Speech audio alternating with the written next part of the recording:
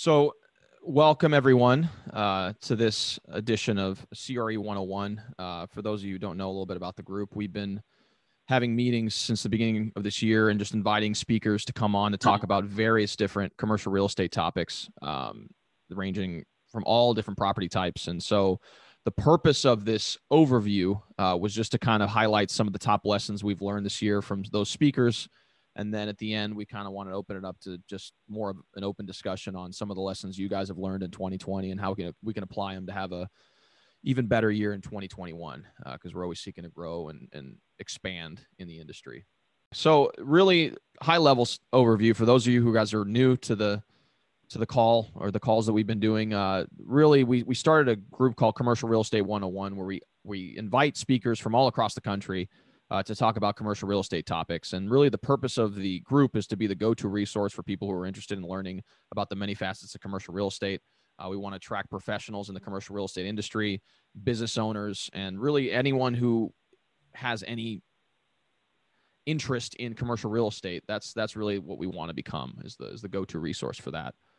Some of the timeline of the group, as we're doing this year in review, is we started uploading videos in April of this year.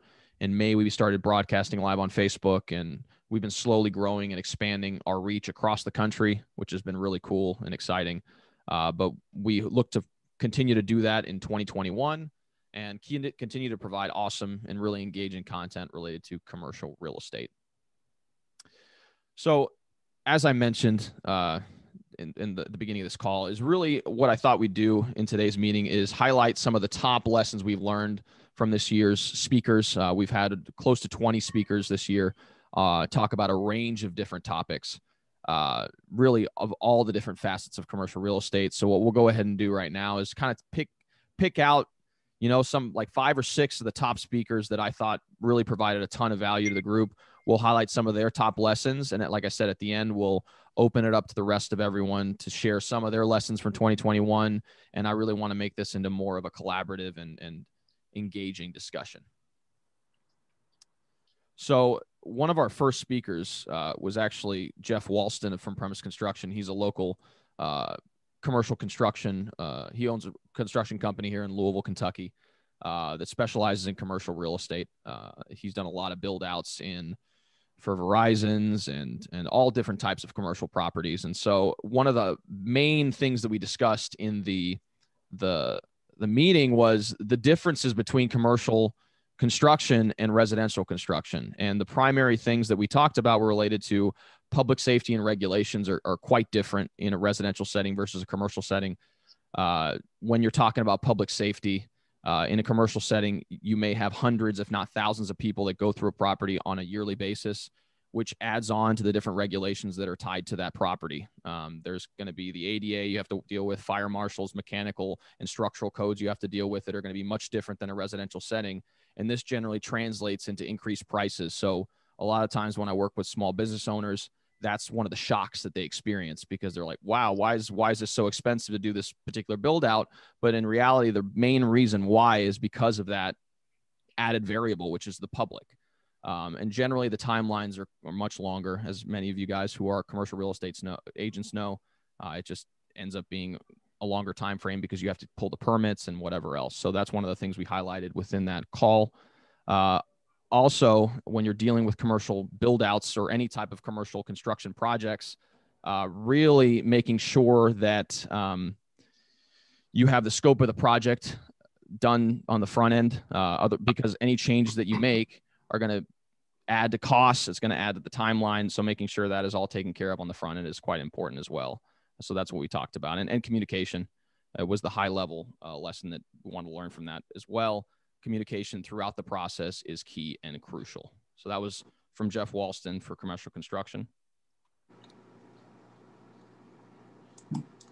We also hosted Tyler Chesser, who is a commercial real estate broker, and he also owns a syndication company called CF Capital. And they specialize in investing in larger multifamily assets in the middle of the country. And so the purpose of this episode was focused on what is syndication and how do you structure a syndication, and then how do you build awareness to raise funds to invest in large commercial investment projects.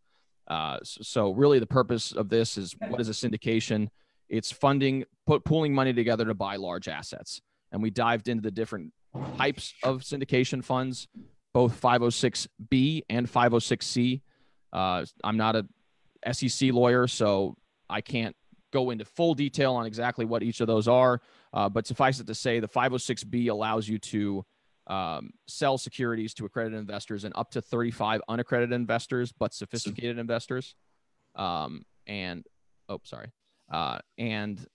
that allows you to kind of get your feet wet in the syndication space, if that's something you're interested in. But 506C, which is what he started, is primarily you can only actually utilize or reach out to accredited investors, but it allows you to market the securities to these individuals. We also talked about what accredited investors are, which means that if you're an individual, you have to make at least $200,000 within the last for the last 2 years, or if you're joint. I just got back from the grocery store. Oh, sorry. I think Nick was, muted it. Okay. So as an accredited investor, you would have to make at least $200,000 within the last 2 years. If you're joint, you have to make at least $300,000 in the last 2 years, and you have to have reasonably sure that you're going to make that in the same years as well. And then your net worth has to be at least $1 million. And one of the things that I think was super beneficial of this episode in particular was building a brand, because again, in order for someone to want to work with you and provide you with funds in order to provide or to invest in commercial investment property, they have to trust you. And so I think what Tyler's done an excellent job of is created a podcast called Elevate, where he invites speakers from all different walks of life. It's one of the top business podcasts in the world right now, actually. But he's been able to really, really build a strong brand, which has attracted people to him to grow his investment pool, essentially. And so one of the big things he shares with the rest of the audience is start a podcast, get out there, go to meetups, go to conferences, really network with individuals, because you never know when that next connection is going to benefit you, and whether that's in your career or if you want to start an investment fund or whatever else, that could be a good opportunity for you as well. So those are some of the top lessons we learned from Tyler in his episode for commercial syndication. Number 3 was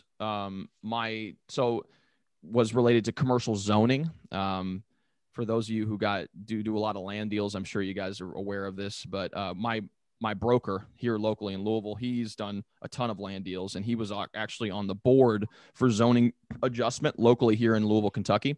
So he's very well versed in how the zoning process works and all the different hurdles you have to jump through. So one of the things we talked about was, what is zoning? Primarily, it's put in place in order to maintain property values and to make sure that there's an actual flow of how the city works. Because again, if you own a residential property and all of a sudden next door they decide to build an industrial plant, that's going to be a detriment for your property value. So in order to control how the city's made up, zoning laws were put in place. And we talked about from start to finish how to rezone a property here in Louisville. Again, each jurisdiction is going to have its own different regulations. So it's important to kind of just get familiar with the land codes in your area, in particular if you're going to be working with developers or you want to personally buy a property to be able to develop it. It's always really important to understand how to go about that process. And another thing that he talked about, which is super important because he's working on some development projects as well, is that you have to get a strong team in place from the start. So get a zoning lawyer on your side, in particular if it's going to be a controversial rezone. Where, there's going to be multiple parties that have something to say about it, an architect or really anyone who's going to be able to provide you with a plan on how this is going to look, and have them ready to go so that if any changes come back from these different meetings, you can change quickly and resubmit the plan to the city. And those are probably some of the top lessons we learned from this episode from him. Number 4 is Beth Azor. So Beth is awesome. She's an investor and broker in Florida, and she specializes in retail investing. And I reached out to her actually via LinkedIn to just kind of have her come on the show to talk a little bit about what she does and some of the lessons she's learned along the way. She actually currently controls roughly about $80 million in retail investment property, primarily shopping centers in Florida. And so what we talked about to start off with was, how is retail doing? Because again, everyone, you read all these headlines, the doom and gloom for the retail industry. Everyone thinks that online is essentially going to take over retail sales. And so what she usually does, because she speaks all across the country, when she goes to speak to different individuals in these conferences, she poses a question to the audience and says, what percentage of retail sales do you think is related to online? And it ends up being roughly about 8% total in the entire United States. So from a proportionate standpoint, the vast majority of retail is still conducted in a face-to-face environment. Now, that's not to say that it's not important to adapt. The businesses need to adapt to the new reality that online is becoming a bigger proportion of the retail industry, but it's not as large as the average person would think that online sales is. And so she talked about that concept and how retail still has a lot of value. She did mention about larger shopping malls, the ones that have Macy's, JCPenney's are probably still going to continue to struggle or be repurposed into something that's a little bit more functional for people's use nowadays. But she did also mention that given everything that's been going on with COVID, a lot of retail concepts have been looking to move to the Sun Belt. She's been super busy. I think at the time we spoke, she had 11 LOIs on the different shopping centers that she had, which is more than she's ever had before. So she's interested to see if this trend continues. I'm sure some people in the audience from New York City can maybe clarify that a little bit at the end of this to see how the retail industry is doing and what they think 2021 is going to look like on that front. And then another lesson that she mentioned was related to price per square foot. It's directly proportional to the sales that you can command in that area. So if it's an area that has high traffic counts, great demographics, and can justify a high sales volume, then you can charge more for the rent. So when you're identifying retail properties to invest in, that's something you need to consider, in particular if you're representing someone who wants to buy retail investment property. And then the important metrics to look out for: traffic counts, demographics, access and visibility. And then she also mentioned that drive-throughs are going to become ever more popular now with everything that's been going on. And she did also mention, I'm sure some of you guys can clarify this as well, but she thinks that long-term, the bank branches are going to slowly go away, and more restaurant concepts are going to be moving into these old bank branches in order to essentially repurpose bank branches into a different concept. And so that was pretty interesting to hear from her. So those are some of the top lessons we learned from her. And again, I think it's a great episode. You guys should definitely check out. Now, this is actually something that I didn't know about until relatively recently. I'd say about a year and a half. And that is the Small Business Development Center. And I'm sure some of you guys can speak to this as well. But the Small Business Development Center is a branch of the it's related to the Small Business Administration in that they provide resources to small business owners free of charge. So we had David Etkin, who's the head of the Small Business Development Center here in Kentucky, come on the meetup and discuss the various different services that they offer. And so one of the things that I think is really awesome that they do is that they work with small business owners to seek financing. Primarily SBA financing. So I'm actually working with a client right now that's going through the SBA process, and they're helping her write her business plan. They're helping her compile all the financial data that she needs, and really just create an application that banks are going to look at and say, okay, this is a great opportunity, and they've actually financed their concept. So if you have business owners that you work with or represent, this is I couldn't stress enough how helpful they have been throughout the process for a various number of my clients. So that's something also to consider as well. But they don't just help brand new businesses as well. They also help individuals who have owned a business for quite some time, but they're looking to build the systems in order to scale to the next level, whether that's franchising or again, a lot of these individuals that work at the Small Business Development Center themselves are entrepreneurs, and they've owned multiple businesses, so they can provide the expertise or the background in order to advise them on how they can grow and scale their business. And small business small business itself is kind of misleading, because I think they work with businesses up to $35 million in sales or 1,500 employees. So most businesses fall in line as a small business. So if you do have clients that you work with or anyone that you think could gain value from it, it's definitely valuable to kind of reach out to your local small business development center. And they're in all 50 states. So definitely I think it'd be a value to just reach out to them locally. So, all right. So we have two more that we're going to talk about, and then we'll hop into a discussion with everyone else. So Barry Wolf, I actually met him via LinkedIn as well. He is an associate of, or not associate, but he knows Beth Azor, and he specializes in retail investment sales in Southern Florida. He is has a wealth of knowledge in the sector. And so what we invited him on the call to discuss was single tenant net lease investments. So really what he focuses on is those credit tenants, the Starbuckses, the Taco Bells, really any type of large franchise or concept he deals with.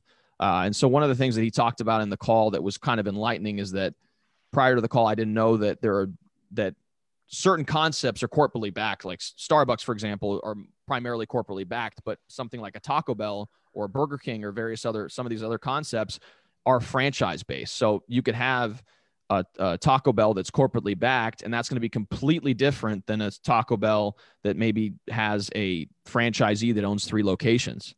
They're going to have different variables you have to consider before you actually purchase that investment. And so we talked about that not all tenants are created equal. And as you're analyzing these types of properties, you got to analyze the credit risk. You got to look at the store sales. You got to look at the financials. You got to look to see if they're a franchisee. If they're a franchisee, how many locations do they have? What's their balance sheet look like? Have they over leveraged? Are they trying to expand too rapidly? If they're corporately back leases, then they're probably going to have a little bit less risk, but you got to think about these things as you're going through and analyzing these types of opportunities.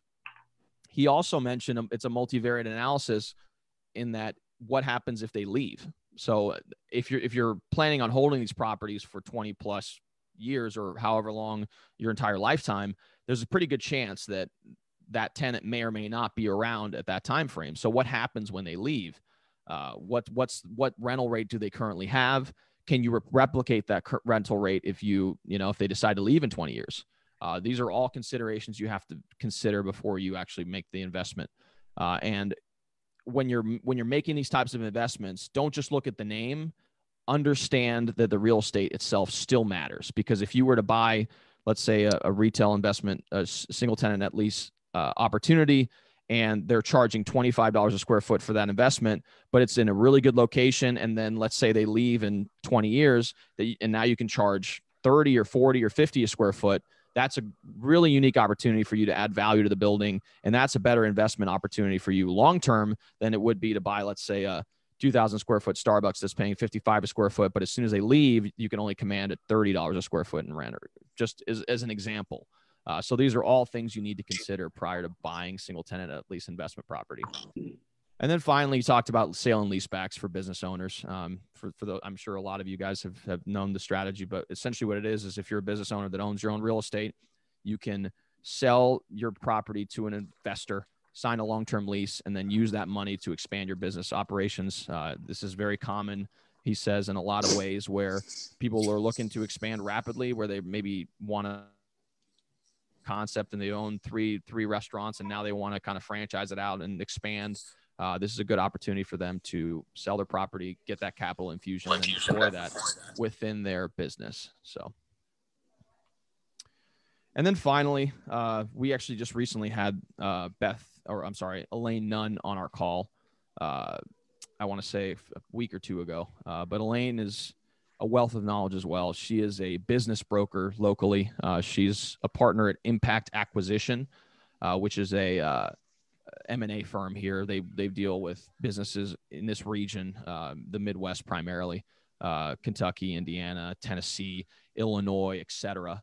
And so when we focused our attention in this call on business brokerage. So what do you look for when you're looking to buy an existing business? And to start the call, we actually analyze the pros and cons of starting a business versus buying a business. And the big downside with buying or starting a business is that 50% of businesses fail within the first 5 years. So you're kind of taking a risk and saying that, I'm betting on myself that I can make this business work, but it's not a guarantee. In the case of buying a business, yes, it's a larger capital infusion. However, you're buying a cash flow, you're buying systems, you're buying an organization, you're buying the people involved in the organization that has made it successful for a longer period of time. And so it can be a very good opportunity for someone who has extra capital that they want to deploy and receive some cash flow from these businesses. Whenever you're going to buy a business similar to real estate, you need to be very careful in your due diligence process, even more so, I imagine, on a business side, because there's a lot more moving parts.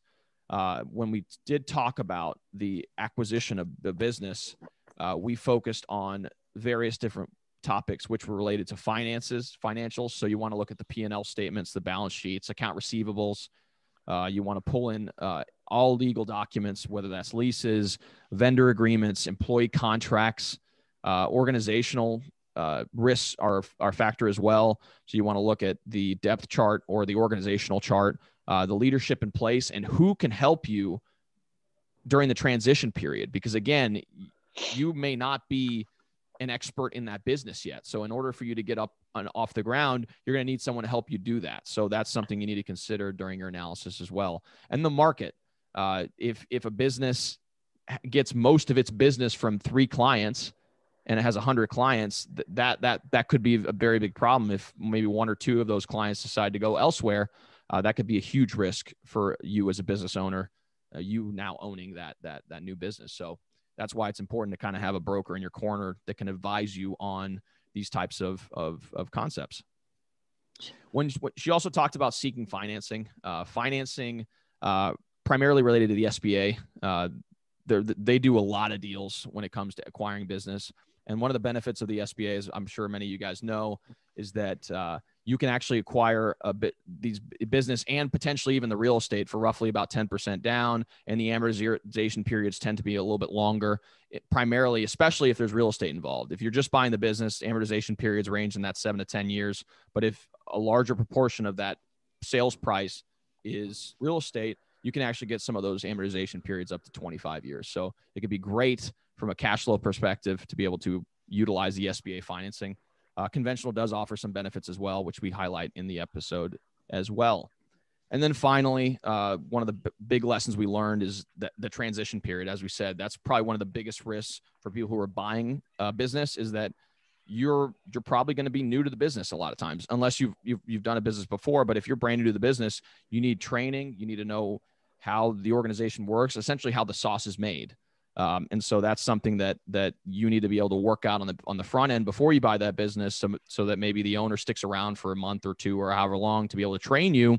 And then also the thing you need to consider is non-disclosure agreements. So for example, non-compete, I'm sorry, it should be non-compete, so that the owner doesn't go out and start a new business that's the exact same as yours and steal all your clients and potentially steal all your employees as well. So those are some of the things you need to consider if you are in fact looking to buy a business. And this can be common, in particular in the real estate space. I've had clients who, they want to buy a business and there just so happens to be real estate involved as well. And so we get looped in with a business broker to kind of handle the real estate side, where they handle more of the business side of things. So, okay. So that's some of the high level lessons that we've learned just from these last, I would say, 6 or 7 speakers. I kind of wanted to open it up to the rest of the people on the call, just kind of talk a little bit about some of the lessons you learned in 2020 and how can we apply those going forward in 2021. So feel free to chime away. And I'll be checking.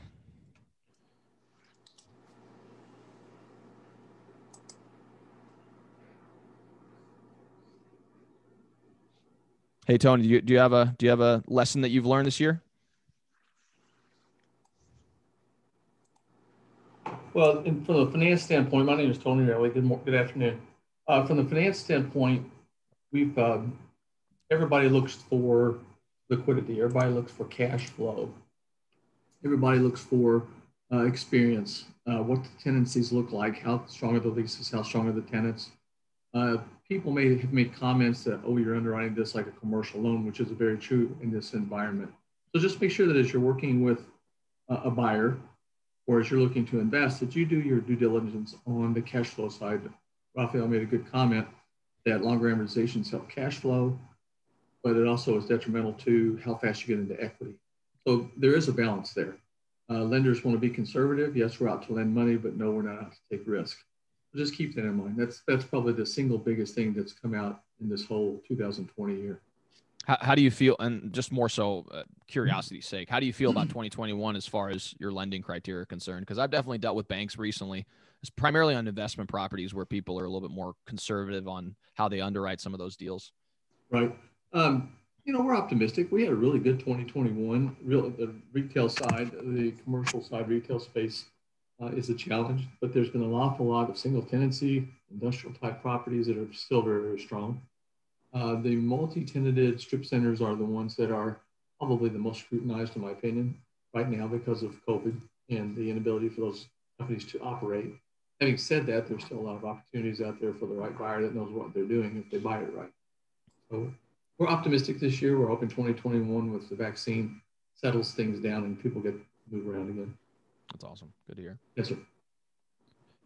Appreciate that. Thank you. Of course, yeah. Anyone else have any lessons they've learned from 2020 that they think would the group would gain some value from?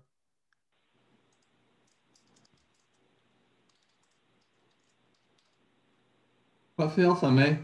Yeah.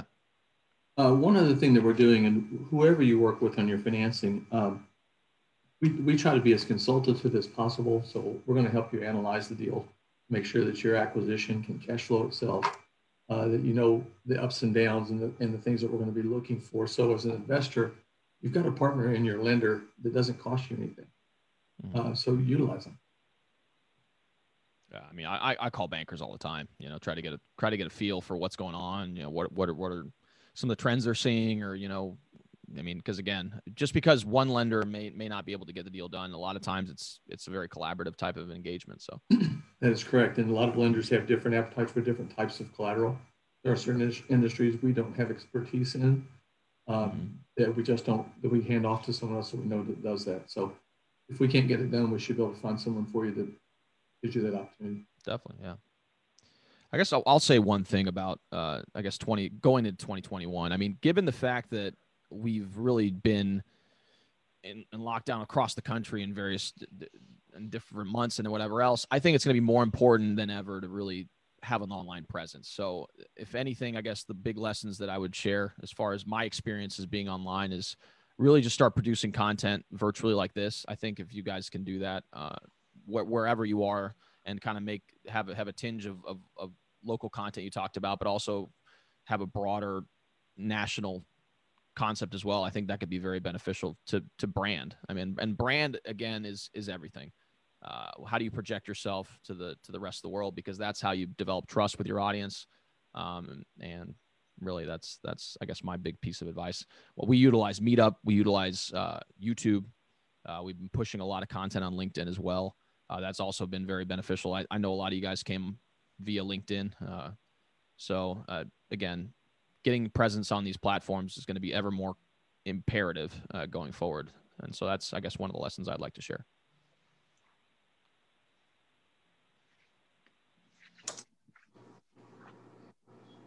Okay. I'll check Facebook real quick. Feel free to chime away if you guys have any. Oh, yeah. Tyler. So Tyler's watching on Facebook. Hey, Tyler. He did mention that adaptability is something that he's had to learn to deal with, because things kind of fall through and you have to learn to be very adaptable, especially in a very diverse environment. Mark, did you have something to say?